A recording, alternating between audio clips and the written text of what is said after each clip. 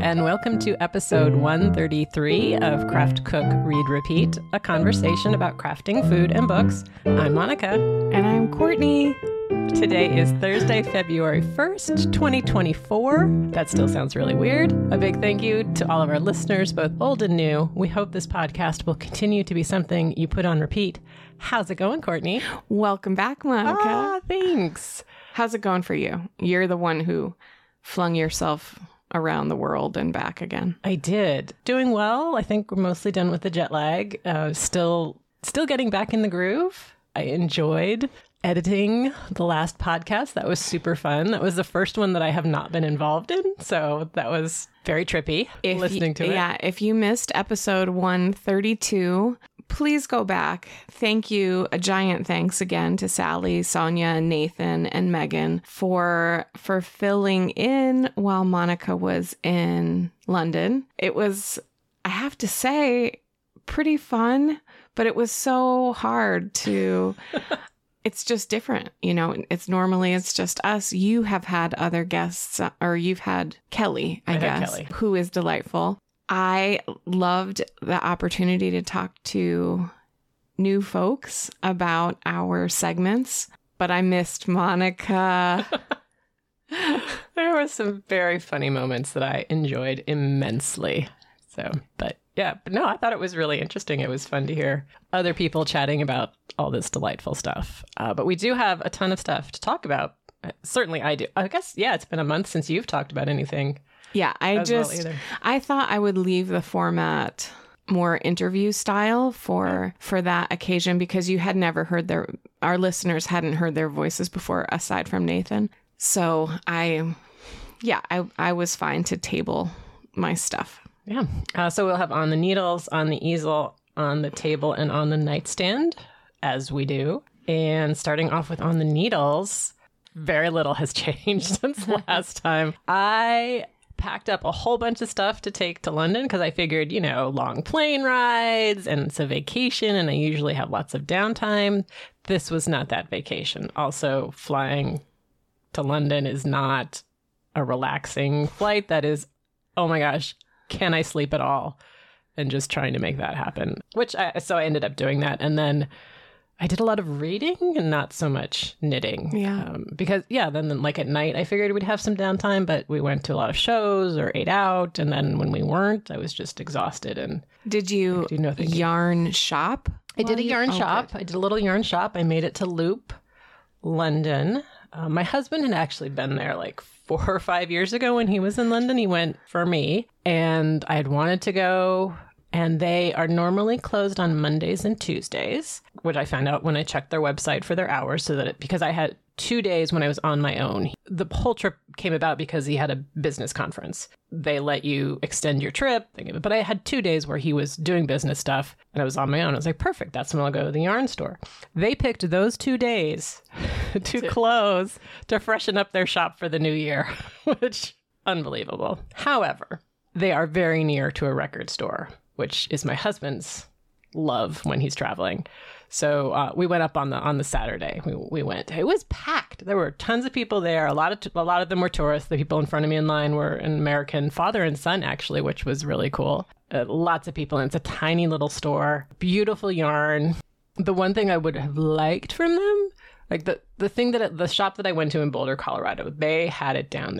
You walk in, they have a shelf. Here is all our local yarn because we know you tourists. That's what you're here for. Everybody else, you can go in the back and find all of your regular yarns. Beautiful yarns, expensive, nice yarns and workhorse yarns that aren't as expensive. But they understood what was going to happen.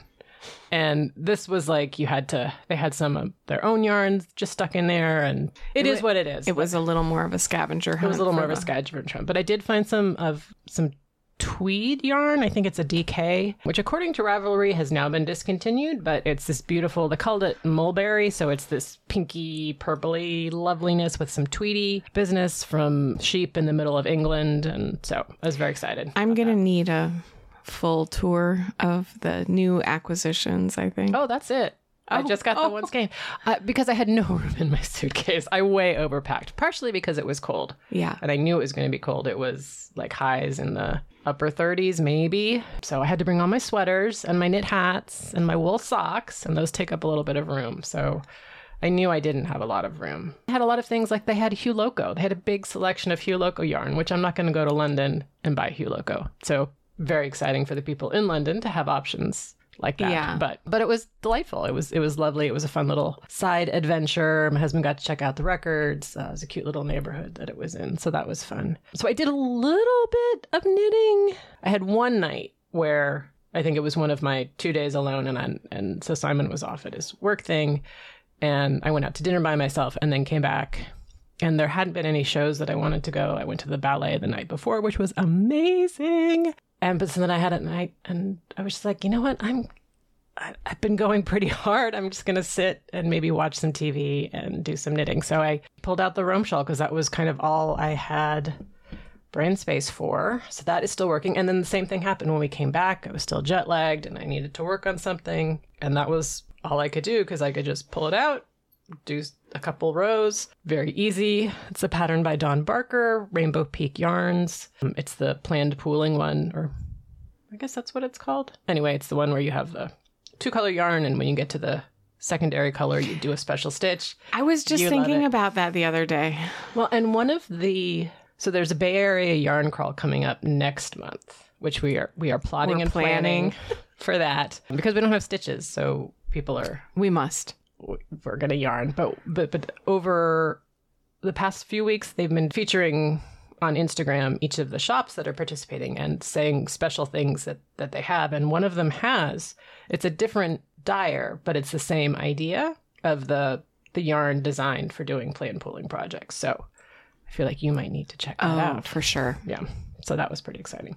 So I worked on that one. I did not manage to finish my Ilha sweater by Arlene Sucha in the Sugar Plum Circus sock in Scorpio. It's my lovely purple sweater that I'm very excited about. I was hoping to finish it before I went, but I didn't. So I thought, I'll bring it with me because it's a fingering weight sweater and I just have a skein of yarn that I was basically had the sleeves left. I had to bind it off and do the sleeves. I was like, it's not that big at this point. So I thought I'd bring that and work on it. And I just bound it off. It was as far as I got. And then I couldn't deal with picking. It wasn't even picking up. Well, it was. The sleeves stitches were on waste yarn. So I wasn't having to pick up the stitches. They were just waiting for me. Even that was too much thinking. And I did not want to do it. So I have, since we got back, I have picked them up. I have started sleeve 1. I am, a third of the way through that. They're going slowly. The sleeves don't annoy me. Some people really hate doing the sleeves. I'm not annoyed with them. I'm not feeling inspired as much. And I did get a good bit of it done watching the 49ers in their most recent excellent game. That was very exciting. I'm sorry for all you Detroit fans. It was really fun. Can I give a really typical Courtney interruption here? Yeah. So my husband is kind of a fan. I mean, he's a native-born San Franciscan, so he should be. Yeah. He has a couple Joe Montana t-shirts still. Anyway, we had house guests, and he was talking about the game, and he said, we're going to watch the game, and then maybe he was going to actually go down to the game, and I wasn't sure. It was lots of like rigmarole about football, and whatever, I don't really care. So we had the house guests and we weren't sure what time they were going to leave. And so finally, all week long, I was like, what are we doing with this game? Finally, he said, let's do like a watch party at the house. And our friends are Ravens fans. And so they can watch game 1. And it occurred to me, like, game 1? What? I mean, the whole week it was like championship. And I was thinking Super Bowl. You thought it was the Super Bowl? And it wasn't until he was like, game 1. I'm like, what?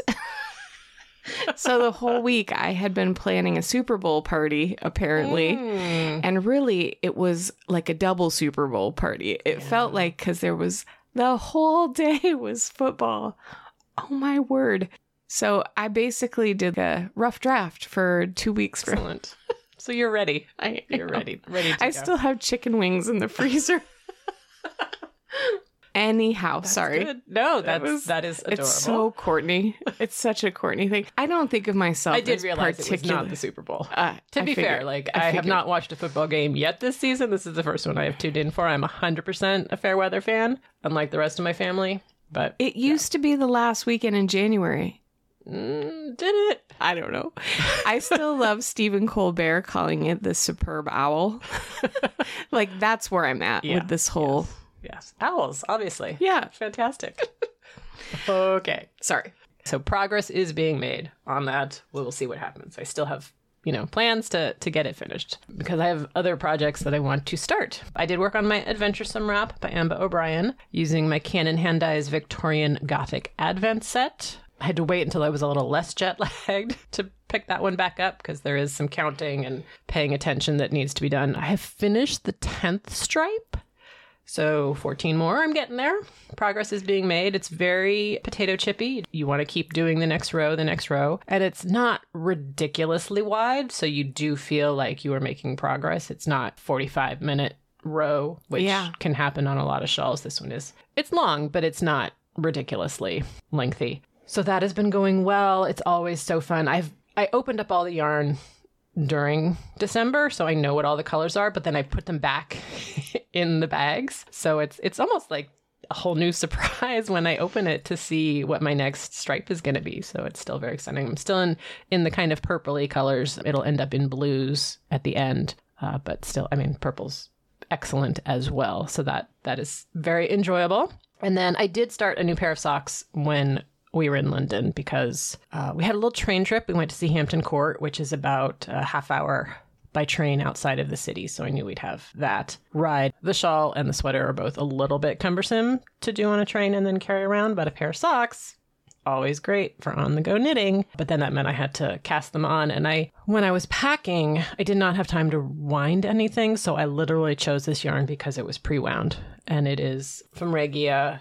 It's their Perfect Norland. And actually, we bought this on our trip to Pacifica, Half Moon Bay. Where did we go? Both. We went to both.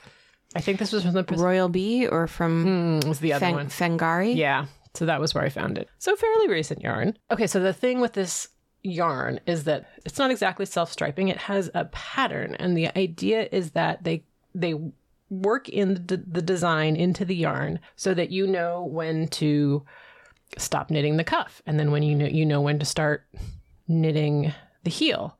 So they give you a certain amount, in this case, of red. And so they say just cast on, knit cuff in red. When it changes colors, go to stockinette and then keep knitting. And so there's a little bit of blue and red patterning for a while. And then it goes into a gray. And then I think there's going to be like a line of red. And once you get through that, you start the heel. And then you go back, you do your heel. I'm not sure what kind of heel they recommend for that. I got to play around with that, but I've got a ways to go. And then you do your foot. I guess and this is the other part that I don't quite understand because it's going to go back to red for the toe.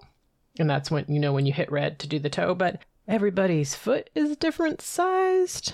So I'm not quite sure how that's going to work. Anyway, I guess you could just stop knitting the gray and cut it and then find the red. And then it starts all over again and you knit the second sock. So very interesting. I am doing it cuff down because they said that's how the yarn is set up, which is not how I usually do his socks, but whatever.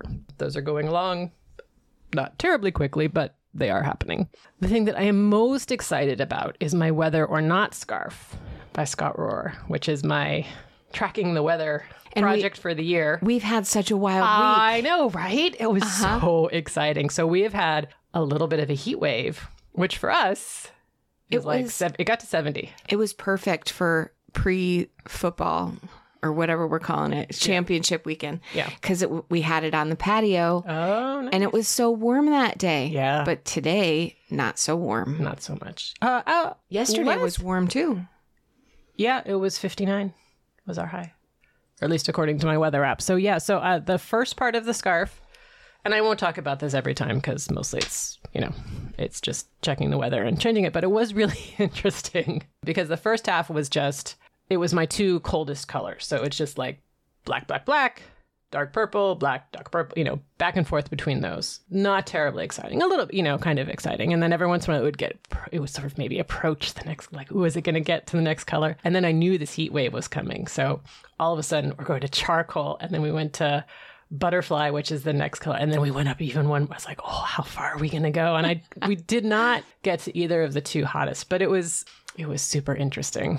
Super fun. And then today we're back down to yesterday we were the average temperature. Part of there's a little design element built into it based on if the temperature is the same or warmer or cooler than the average high temperature for the day. Yeah, so that part is kind of interesting. Although, I mean, our high temperature is like one temperature basically for the entire month. Right. So there's not a lot of variation there, but yeah, it was very exciting. I was ridiculously excited about how warm it was and pulling out the new colors, and love it. Yeah, so we'll see what happens. So that is all my knitting for the moment. What's on the easel? I have been painting up a storm.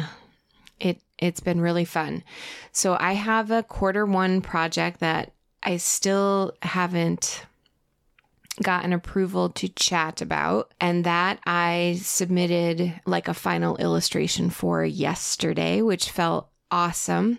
I wish I could talk about it, but I do think it will be interesting to tell the whole story after the fact. I finished Nathan's painting, which I had been working on. I got it to a good place at Christmas, and then when he was headed back to school, he informed me that there was a portion of it he wasn't really feeling.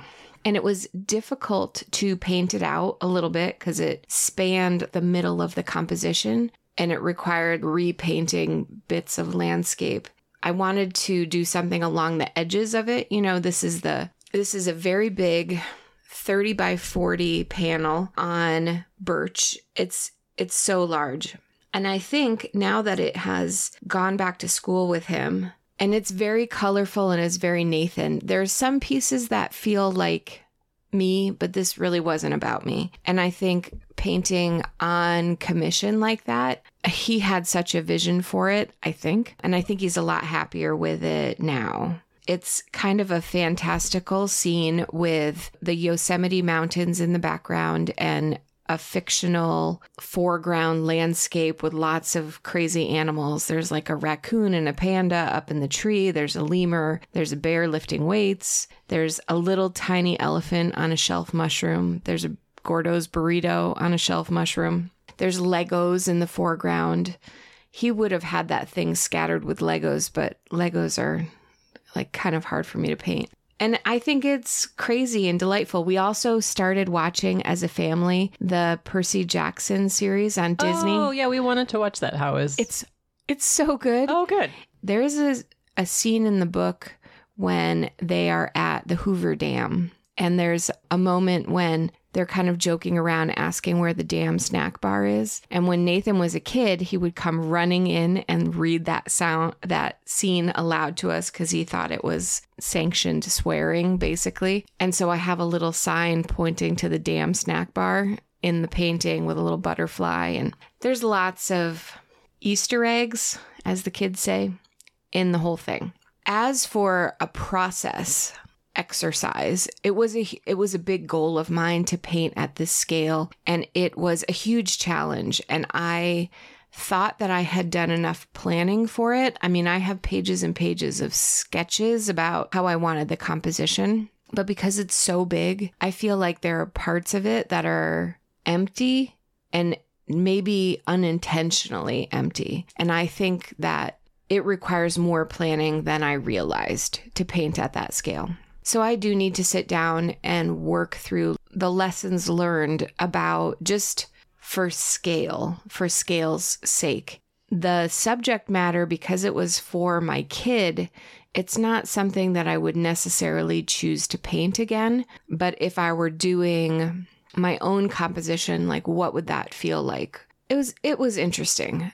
If the painting gets back into the studio, there will be some changes that I make. And maybe that's true for any painting that would circle back into my life that I did. But this one, for sure, there's a couple things. And then the other great thing that I'm having so much fun with are the field guides. So I've been painting imaginary field guides. These are not anything that's been published. Just the cover and the spine, and then the edges look like a book when it's mounted on the wall. And I think I showed you the bonsai one, and that's in my Instagram feed. But I did a droid one, and then I just finished a depression glass one for my friend Kelly's birthday. And it is so beautiful, and I kind of don't want to part with it, even though depression glass is not my passion. I like it, but it came out so pretty. I showed my husband, and he was like, you got to stop giving these away. Like, they look good as a whole collection. So I have sketches for several more. And now that I'm in between deadlines for my Q1 project, I think I could paint out a few more before my next thing is due. And I'm doing one on trinket boxes and definitely one on colored pencils. So those are in the future, and those I will keep and maybe put in open studios or something in the fall. I am painting so much. It feels incredible. And I'm not listening to anything on audiobook. I'm just painting my heart out in the studio, which is the best way to start the year. Cool. Keeping busy. Yeah. On the table, I didn't think I was going to have anything, but I have quite a few things to talk about, even with the travel. When I came back, Smitten Kitchen, Deb Perlman, was part of the Seattle Arts Lecture Series. Anyway, she went to Seattle. She did a discussion with Jay Kenji Lopez Alt. They had a little chat on stage. So there were people in the audience, but they also live streamed it. So I caught that, which was really interesting. She's always fun to listen to. They talked a lot about their process for developing recipes and working in small kitchens and all sorts of things. But apparently they also have a podcast coming out. Yeah. How fun. I forget when. I want to say this month. I mean, that would sort of make sense that they were doing this in January and then it's coming out. So keep an eye out for that. And then I made one of her recipes, roasted squash and tofu with ginger. I think she featured it in a newsletter, which is how most of her things catch my eye. Gluten-free vegetarian meals are what I am on the lookout for. Super simple. She called for either acorn squash or kabocha. I don't know how we pronounce that. That's how I'm pronouncing it. And you slice it up and put it on a sheet pan. And then you do the same thing with tofu. And you can do them on 2 separate sheet pans, depending on how much space you want to use up and how much you have room for. And then you mix up honey and soy sauce, red pepper flakes, ginger, and some oil. And put that all over your squash and your tofu. Bake it for a while, flip it, bake it, and then pull it out and top it with sesame seeds and a ton of scallions. Super easy, very tasty. Husband was a big fan, which is, kind of the point. And then I served it with a little simple green salad, but didn't use regular lettuce, used sliced baby bok choy and green cabbage with a mustard vinaigrette. And for that, I was inspired by Dinner a Love Story. She had a little article on winter salads, kind of leafless salads, because lettuce, it's not really lettuce season. So using other items. So that was really tasty and, different and kind of went with the Asian theme. I mean, none of this is obviously like authentic Asian cooking, but, using those flavors and having them play off each other worked really well and felt different and a little bright, in the middle of winter, especially coming back off of eating all of that heavy travel food we ate. I went to a lot of really nice restaurants, which was great. But you come back and you're like, I'm done. I need something green. So that was fun. And then, because winter, been doing lots of soups. 2 really good ones. The first is ginger scallion broccoli soup from Ali Slagle. You roast the broccoli heads and some scallions. Again, very scallion heavy this episode. So you roast those for a while to get all the flavor out of them. In the soup pot, you put the broccoli stalks, white beans, a ton of ginger and garlic, water.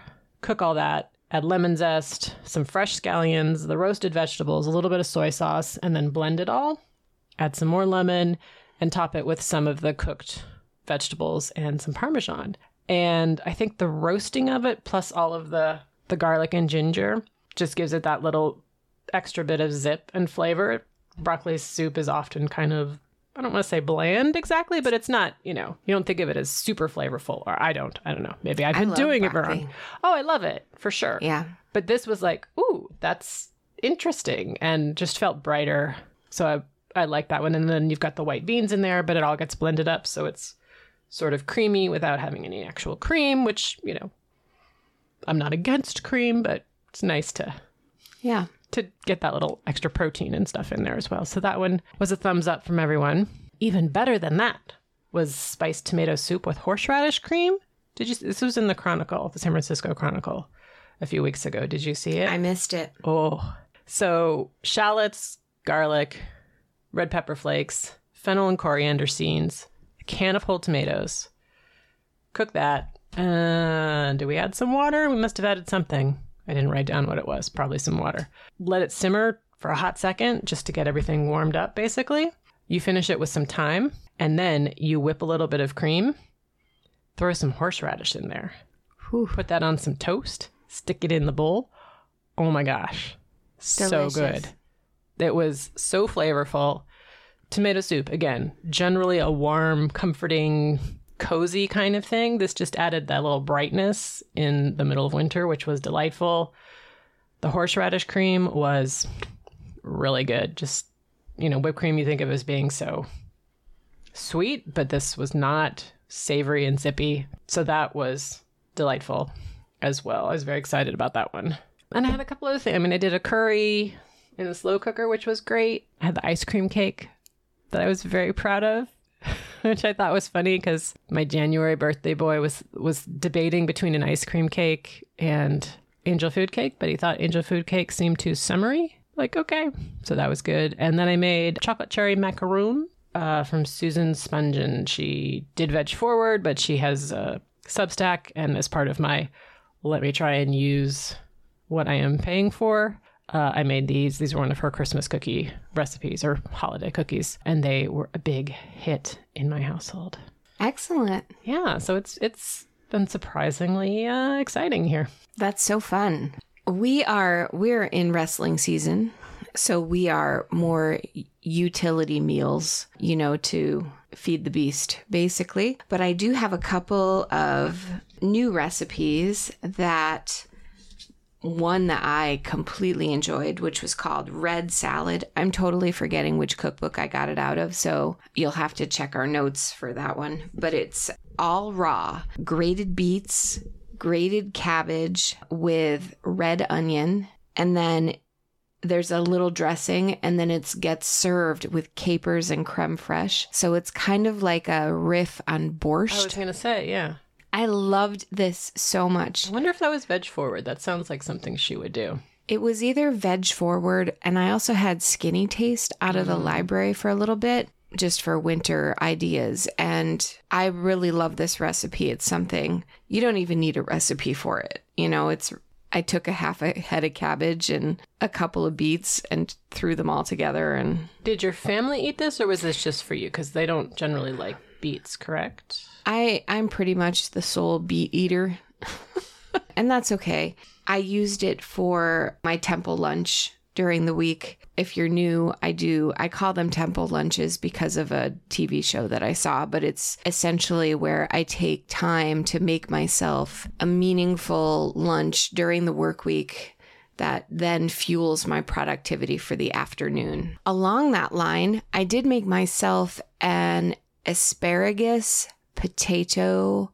and goat cheese frittata for a temple lunch, and it was pretty great and super easy, and I ended up having a little for breakfast one day too. So that was a cooking for myself win. How was the asparagus? Because I've been seeing it. It's so good right now. Oh, really? Okay. It just seemed early, but I don't really... I felt that way too. Yeah. And then I made a tray. It was great in the frittata. And then I made an oven roasted tray that went a little too long, and it got crispy. But I have to say the texture was awesome when we ate way more than one person should eat. I mean, we each had a gigantic amount of asparagus. I'm loving the asparagus right now. Okay, good to know. Then I made it also in an attempt for good temple lunches. I was trying to recreate that pretzel sandwich that I had in Switzerland this summer. And so I made a soft pretzel I used a Sally's Baking Addiction recipe that was a baking soda bath And I wish that I hadn't forgotten that I had that malted syrup, the pretzel malt, in my cupboard. And my only wish is that I had swapped out the brown sugar for a little of the malted. I think it would have elevated the flavor. The baking soda bath was really successful. It's just like a 20-second dunk, and then you let it dry off and make sure that there's no excess baking soda water on the pretzel, and it wasn't tinny at all. Like it really worked instead of doing a full lye bath. Those pretzels were delicious the first couple of days, but I should have froze them because I was still trying to make lunch sandwiches for myself with them. And I did all different kinds. I did like a chicken salad one. I did tuna. I did a vegetable one with like tomatoes and Persian cucumber and a little bit of herbed cream cheese. It's a pretty fun way to dress up your lunch, is to put it on a bifurcated pretzel. Yeah. Is that bifurcated if you cut it that way? I don't know. We know what you mean. And then my last experiment was a protein macaroni and cheese. Again, I've got a kid in season who's very serious. And so we were trying for a mac and cheese that would have a little more oomph. So I made the cheese sauce, blended it with, it's like a bechamel, but I put a lot of cottage cheese in it. And so the texture blends out and it just is a little extra excellence. I did it with the Reggianetti, which is a sfollini pasta shape that is kind of like a mafalda that's chopped up. So it looks like little pieces of lasagna, like the edges are wavy. So it really grabs the cheese texture. And then I baked it. I tossed in some shredded chicken because the kid wants protein. I think it would have been great if I had thrown in some frozen peas, gone the distance, and just did the whole, like made it into a casserole almost. Yeah. It could have used a little bit more liquid, I think. It's one that I'll circle back around. I was just going to say, what about like a chickpea pasta or something where there's more protein? Or the chickpea pasta they'll tolerate it if I do half and half, but it has a different texture that my kids don't love. We don't mind it. It also only comes in like 3 shapes, which we care about the pasta vehicle. Choices must be made. But the sfollini pasta is an excellent quality pasta. You know, it's really high quality wheat, and I feel like it's very satisfying, even though I'm having a smaller portion. But I think adding in the protein helped, and we definitely had a side salad with it, so it was rounded out. The next time that I do this one, I will either add a lot more Dijon to the bechamel for some flavor, or maybe some hot sauce, almost buffalo chicken route with it. Either way, it was kind of a fun recipe to experiment with. And then in between, we've been having lots of lentils. My guys are not soup guys, but lentils, are more stew adjacent. And so that works for these wintry nights. Nice. All right, on the nightstand. So last time I said that I was done with the Christmas books, and I was wrong. And apparently I can keep Christmas in my heart, maybe not all year long, but at least through January.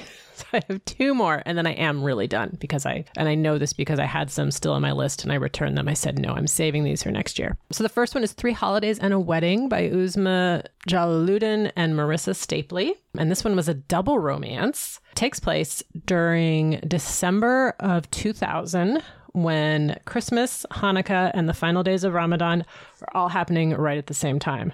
So the entire United States, very festive. Pretty much everybody is celebrating something. So our 2 heroines the first one is Miriam, and she is a Muslim woman.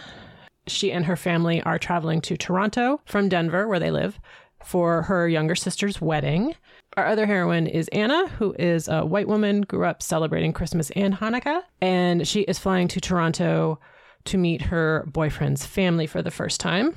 But there's a blizzard, as there always is, and their flight is diverted. They land in Snow Falls in the middle of nowhere in Canada, tiny little town. Luckily, Miriam's childhood crush was on the flight with them. So now he is trapped in the town as well. And Anna meets this really cute guy at a bar. They both are watching the Maple Leafs hockey game, and he looks really familiar. And it's obviously not because he's a famous movie star who's filming a movie that she read about on a trashy magazine on her flight. Clearly that's not it, but she doesn't recognize him. Anyway, plenty of shenanigans. It was really sweet. It's a super chaste book. It was interesting because you got to learn a ton about, or I don't know, I got to learn a ton about Ramadan. I know very little about sort of the reasons behind it and what goes into it. So that was really interesting. It was really cute. It was nice having the two romances.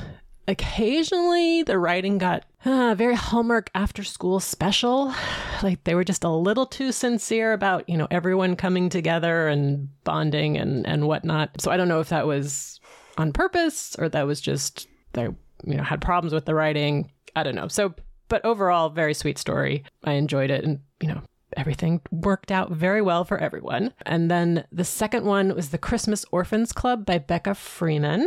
It's Christmas, and Hannah is on her way to her friend's apartment for their Christmas celebration. They've been doing this for about 10 years. There's 4 of them, and they always get together on Christmas because none of them have homes to go to for the holiday. So they celebrate with each other. They've been doing this since Hannah and Finn met in their second year of college. And this is probably going to be their final one because Finn has gotten his dream job and is moving to LA. They're all in New York City. And so we go back over the past Christmases and see how their relationship developed and how their other friends got incorporated into the group. So it's kind of a, it's a 20-something coming of age. It's all about friendship. It's not a romance. There is a little bit of romance in there, but it's more about the friendship relationship and how we change over time and how relationships change. And it doesn't mean things are bad or good necessarily. It's just how life works. So I really liked this one. It was really nice. And plus they were like 20-somethings in New York doing random things to have exciting Christmases. So that was really fun. A little adventures they were having. I don't know, they went out for Chinese dinner and then discovered that there's a secret dance club in the back, which, like, how awesome does that sound? So that was a really fun one that I enjoyed. And then keeping in that kind of, I hate using this phrase, but it's very, I feel like you will understand what I mean, chick lit type of book, The Good Part by Sophie Cousins. Lucy is 20-something and she lives in London, and she is really frustrated with how her life is right now. She knows she's young and she's got to pay her dues, but it's really hard because her job is awful, her apartment is awful, the men in her life are awful. She's just had a big fight with her best friend, and now she's having to walk home in the rain in ballet flats, which, awful. She finds a corner store, ducks in, and there's an old-fashioned arcade game that says it will grant wishes. And so she wishes that she could skip ahead to the good part of her life where things are settled and her career's on track and, you know, she's found love and everything is good. And she wakes up the next morning in an unknown but very comfortable bed next to a very handsome but also unknown 40-something gentleman with a couple of really cute little kids who are calling her mom. What just happened? And is this where she wants to be? So again, very sweet, not quite so chaste. It was really, it was very interesting. I mean, can you imagine being 26 and not dealing with children and all of a sudden you have to change diapers? So it was interesting about what makes a life. You know, do you want to skip over everything? This one definitely had all of the emotions. There are a lot of bad things that happen to her that she finds out about. But because it is that kind of beachy read, it's not really, it doesn't have that intensity that a literature book would have. Again, I could see that reading this on the beach has a lot of good feelings as well as the hard ones. So I enjoyed it very much. And it got me the orange cover check for the Tacoma Library Extreme Reader Challenge. I was excited about that as well. Oh, and I also have been reading, Amazon Prime Reading does these little short book collections. I've read a couple of their sci-fi ones, and they just came out with a romance series for Valentine's Day. So I read the Jasmine Guillory one because she's the queen. And then Christina Lauren has one, and Abby Jimenez. And so there's a whole bunch of really cute ones. So they're super short. Like the Jasmine Guillory one, I think, was 39 pages. Takes place in San Francisco. They're at a bakery. Very adorable. And I think they're free if you have Prime. So, Oh, how fun. yeah. So that's really enjoyable. So I've been reading those because I'm in between books right at the moment. And I had like half an hour before I went to bed last night. And I didn't know I didn't want to start a new book, but I could get through a little Jasmine Guillory because I mean, maybe she had a book come out last year, but I feel like it's been a little while. So I've been missing her. Anyway, I also read a couple of fantasy books. The first is A Power Unbound by Freya Marsk. This is the third in her last binding trilogy. It is the final one. It was an excellent wrap up. So this is how I like my romantasy. So it's a fantasy series. We're in the early 1900s. We're in England. There's magic in the world, and there are 3 items of power that the bad guys want so they can have more power, and our guys are trying to find them so they can stop the bad guys. Good story, lots of adventure. That spreads over all 3 books. In addition, each book is its own romance book with one couple. We're focused on them. They have their happy ending. As a bonus, we also get to see them in the next 1 or 2 books because they're part of the good guys, but they're still off doing their happiness. And we've got another whole romance that we're experiencing and just delightful characters. So our couple in this one is Jack, Lord Hawthorne, who, well, he's a lord. He has money. Something happened when he was 18. His sister died and he lost his magic, but we don't know exactly what happened because he's never talked about it. Or maybe it's that he can't. In book 2, there was a whole slew of characters, one of whom was Alan Ross, and they took an immediate dislike to each other. There are more shenanigans that the 2 of them are getting up to now. They still dislike each other, or do they? One of those. Enemies to lovers story. Very steamy. They were both very damaged characters, and watching them overcome their trauma and reach out to each other was kind of beautiful. And I her writing is really good. She's got the adventure and the romance, but it's a really sweet story. And the whole group of them bonding was really nice as well. So I really like this series. If you don't want to start a series until it's over, you are good to go. There are 3 books and we are all done. So thumbs up on that one. I also read The Innocent Sleep by Seanan McGuire. So we are back, but you might be saying, but Monica, we have already heard about the latest October Day for this year, and we know she only comes out with 1 book a year. And I say, yes, that is generally true. But book 16, the cliffhanger, was so intense that Seanan, in her infinite wisdom, had to write 2 books to resolve everything. So this one it is not from October's point of view, it is from her husband's point of view, as they are finding their way back to each other. So it's what was happening to him when she was going through book 17. So they're calling this one book 18, sort of 17B, really. So they're back together. We will see what happens. There was no huge cliffhanger at the end of this one. It was super fun to read. I'm a big fan of, this isn't exactly a sliding doors story, but it's that kind of parallel worlds that I'm a big fan of. And we'll see what happens in the next one. No huge cliffhangers, just some signposts to what might be happening next. Gosh, everything is serious. The Narrow Road Between Desires by Patrick Rothfuss. No, this is not the final book in the Kingkiller Chronicles, because why would he want to finish the trilogy off? No, let's write a short little companion piece. It was very nice. It is the character of Bast, he's one of the Fae. He's working for our main character. Nobody knows that's what he is. It's the summer solstice. He goes off and gets involved in trickery and deal making and saves a family. So it's a cute little book. Patrick had the same introduction that he did on the other one, where he says, don't read this if you haven't read the other ones. I think that's malarkey, because it's been so long since the last one came out. I don't really remember it, and I had no problem reading this one. I think it's pretty self-contained, and it gives you a good idea of his writing style. I like his writing style. It's great. It's fun. His adventures and snarkiness and all the things that I love. And I would really like to have the final book. Thank you. And then Mammoths at the Gates by Nevo. This is part of her Singing Hills cycle. So it's supposedly you can read any of these books in any order. I definitely felt that was true for the first 3. This one felt a little bit more as if it was happening after. I don't know that this one would make quite as much sense. Anyway, it is about a wandering cleric.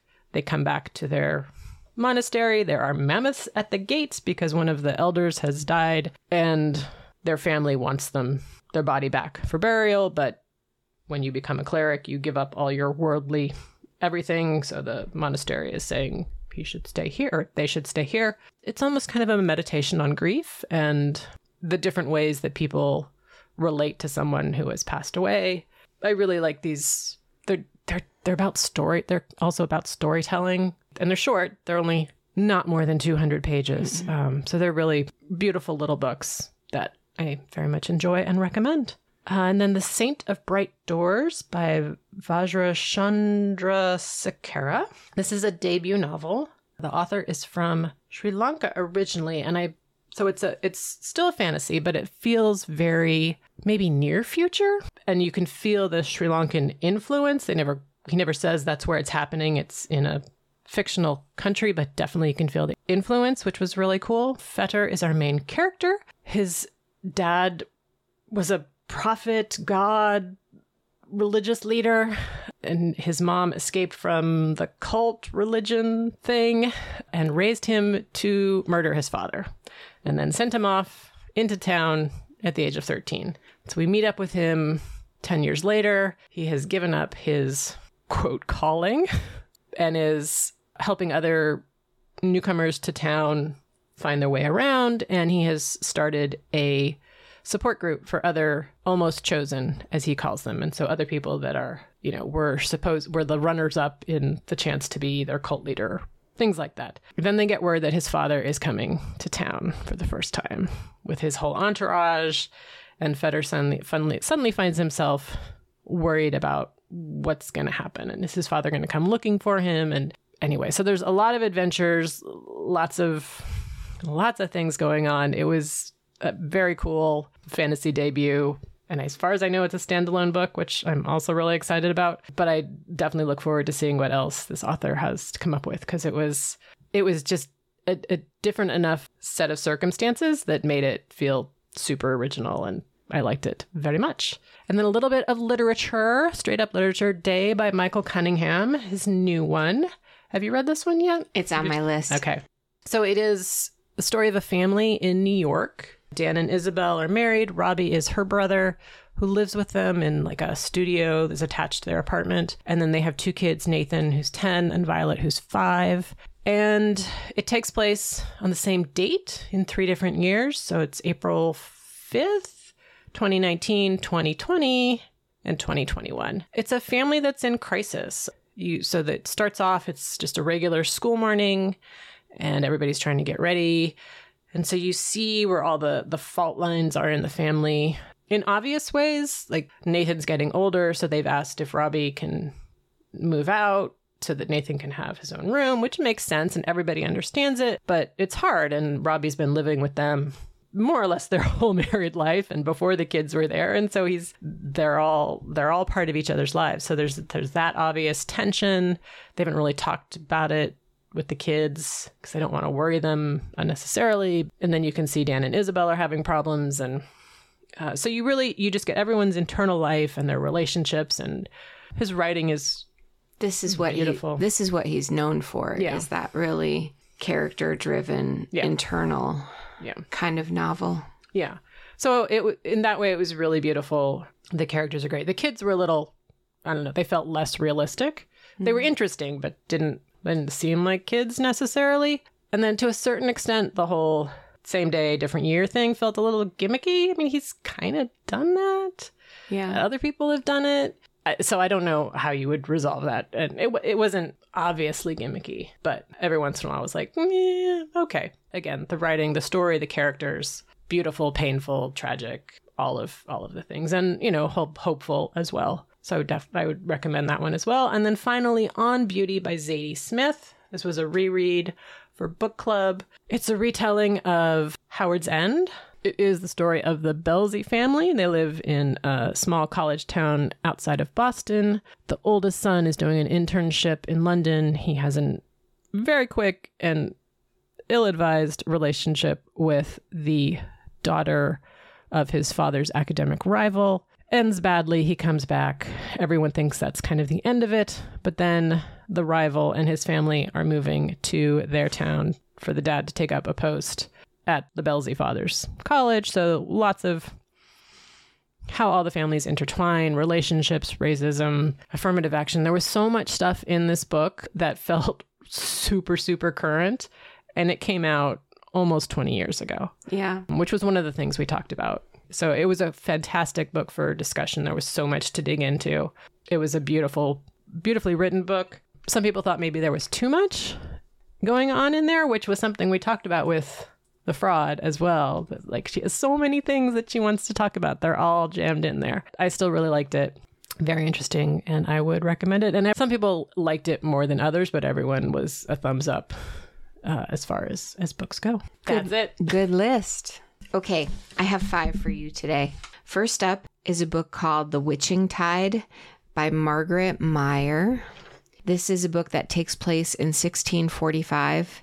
Let me preface this impression of this book by saying that I, too, am hopping aboard the Tacoma Public Library Extreme Reader Challenge, and this is a book that made me angry. Oh, interesting. It made me angry because it's about the real sort of true history of the witch hunt and how, again, I've said it before, these women who are just trying to help other women have babies, and when things go wrong, they are blamed for birth defects or things that they had no control over.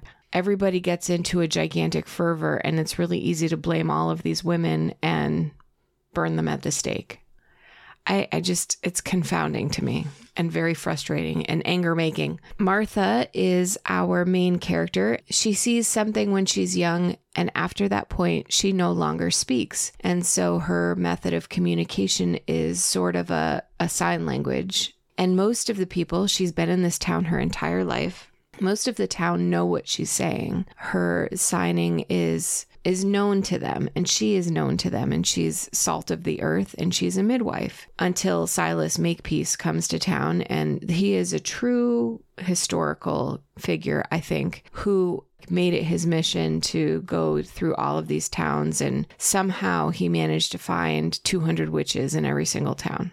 The really disturbing part of this book, the part that made me angry, is that she was called to testify against every other woman, and she had delivered their babies. So she was asked to betray them with knowledge of their bodies and their anatomy. And it was just disturbing and weird and wrong.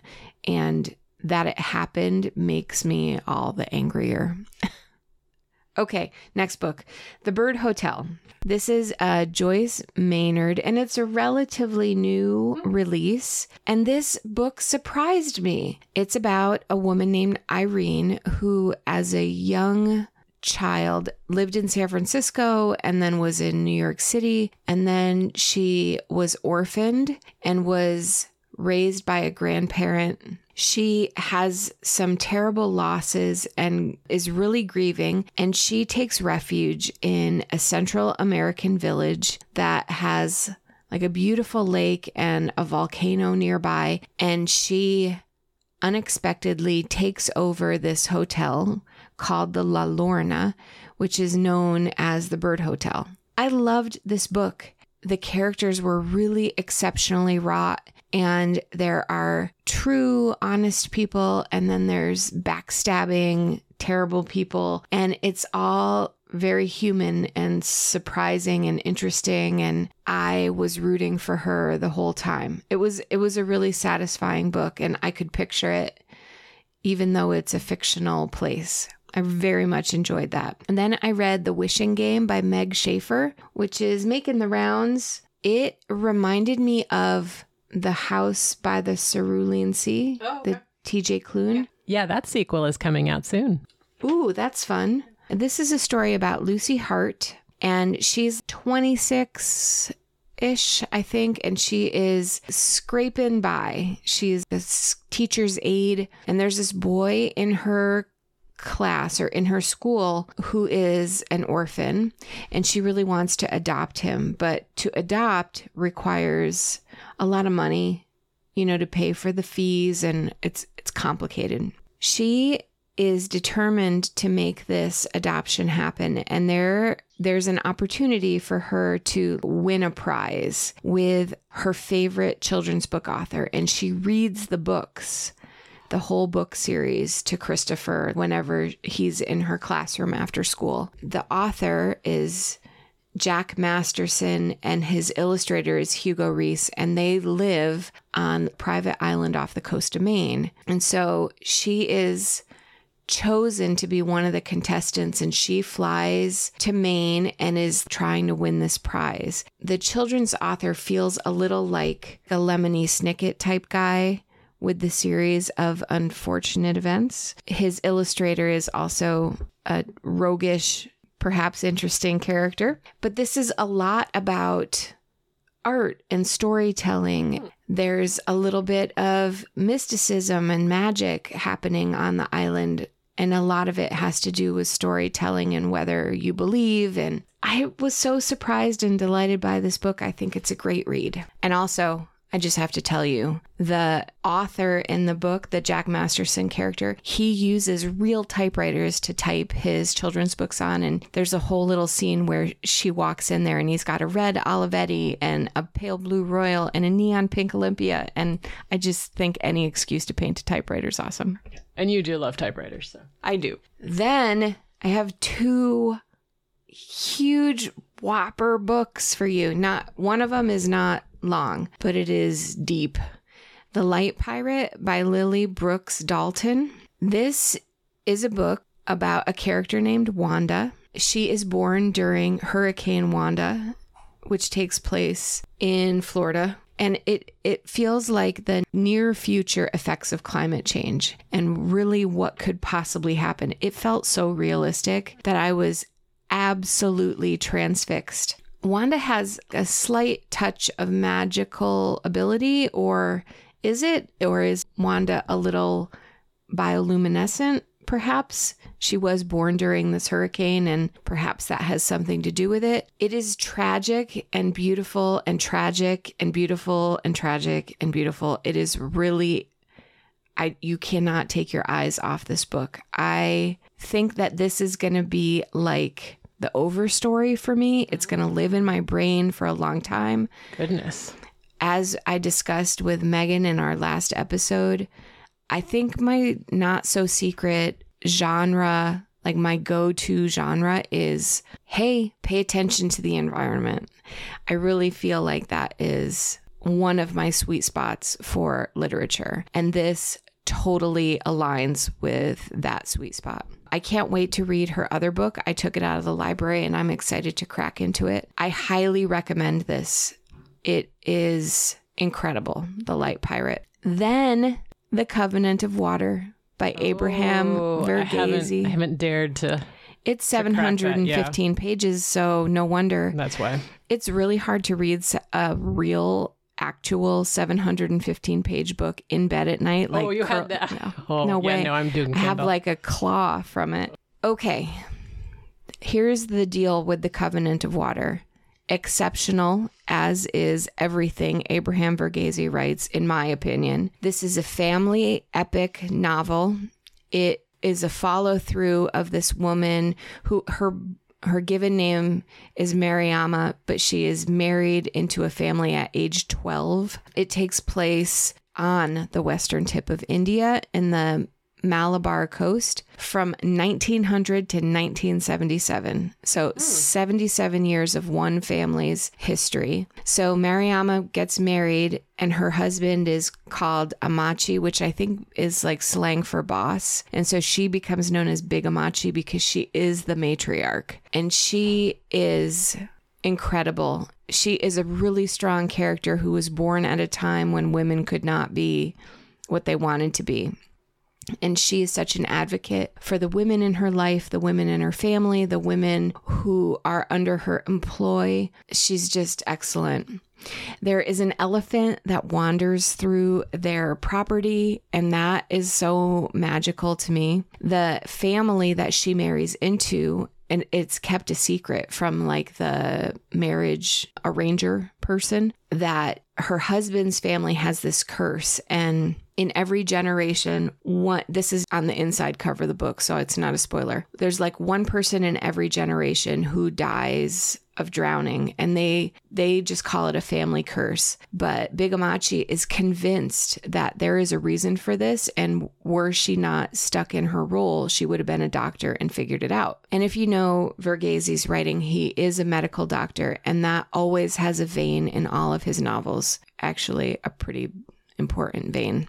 In this book, he also covers colonialism. The influence of English colonialism is really important, especially in this region along the coast where a lot of the ships are coming in and out. It's also a wonderful story of a matriarchy and how Big Amachi looks after the generations that are coming after her. There's also art and sculpture and great discussions about food, and you have a lot of real estate with 715 pages to cover some territory, but it didn't feel like that. I mean, it felt like it because it's a big book to hold every single night while you're reading it. I think it took me 4 nights to read the whole thing, if that's a sense of how compelling this family is. I was saving this book for a time when I could really soak into it, and I just think that it's a wonderful, epic family novel,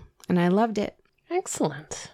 All of my books also fulfill some particular criteria on the Extreme Reader Challenge. This one has water on the cover. I forget what I wrote down for the other ones, but I'll do a recap next time. Yeah, the 3 Holidays and a Wedding had hockey in it, which is one of the books. So that one's, I think, it's all very amusing. I mean, it's fun. You can find a fit for almost everything because we read a lot. But what's also great is if you're looking for a great book recommendation and you go into their page, there's so many they give a lot of recommendations in several genres. Yeah. I just think it's an awesome list. So kudos, Tacoma. West Portal has a book bingo for this year as well. I think it's only 10 books. The bookstore or the library? The bookstore. Oh, fun. Yeah. And then you can fill it out and bring it in and win fabulous prizes. Love it. That one's a little easier to complete. But yeah, super fun. Yeah, so I think that's it. It was good to chat with everyone again. See Courtney. It's been a little while. Yeah. And until next time, make sure to do something you love every day. Thanks, everyone. Bye. Show notes can be found at craftcookreadrepeat.podbean.com.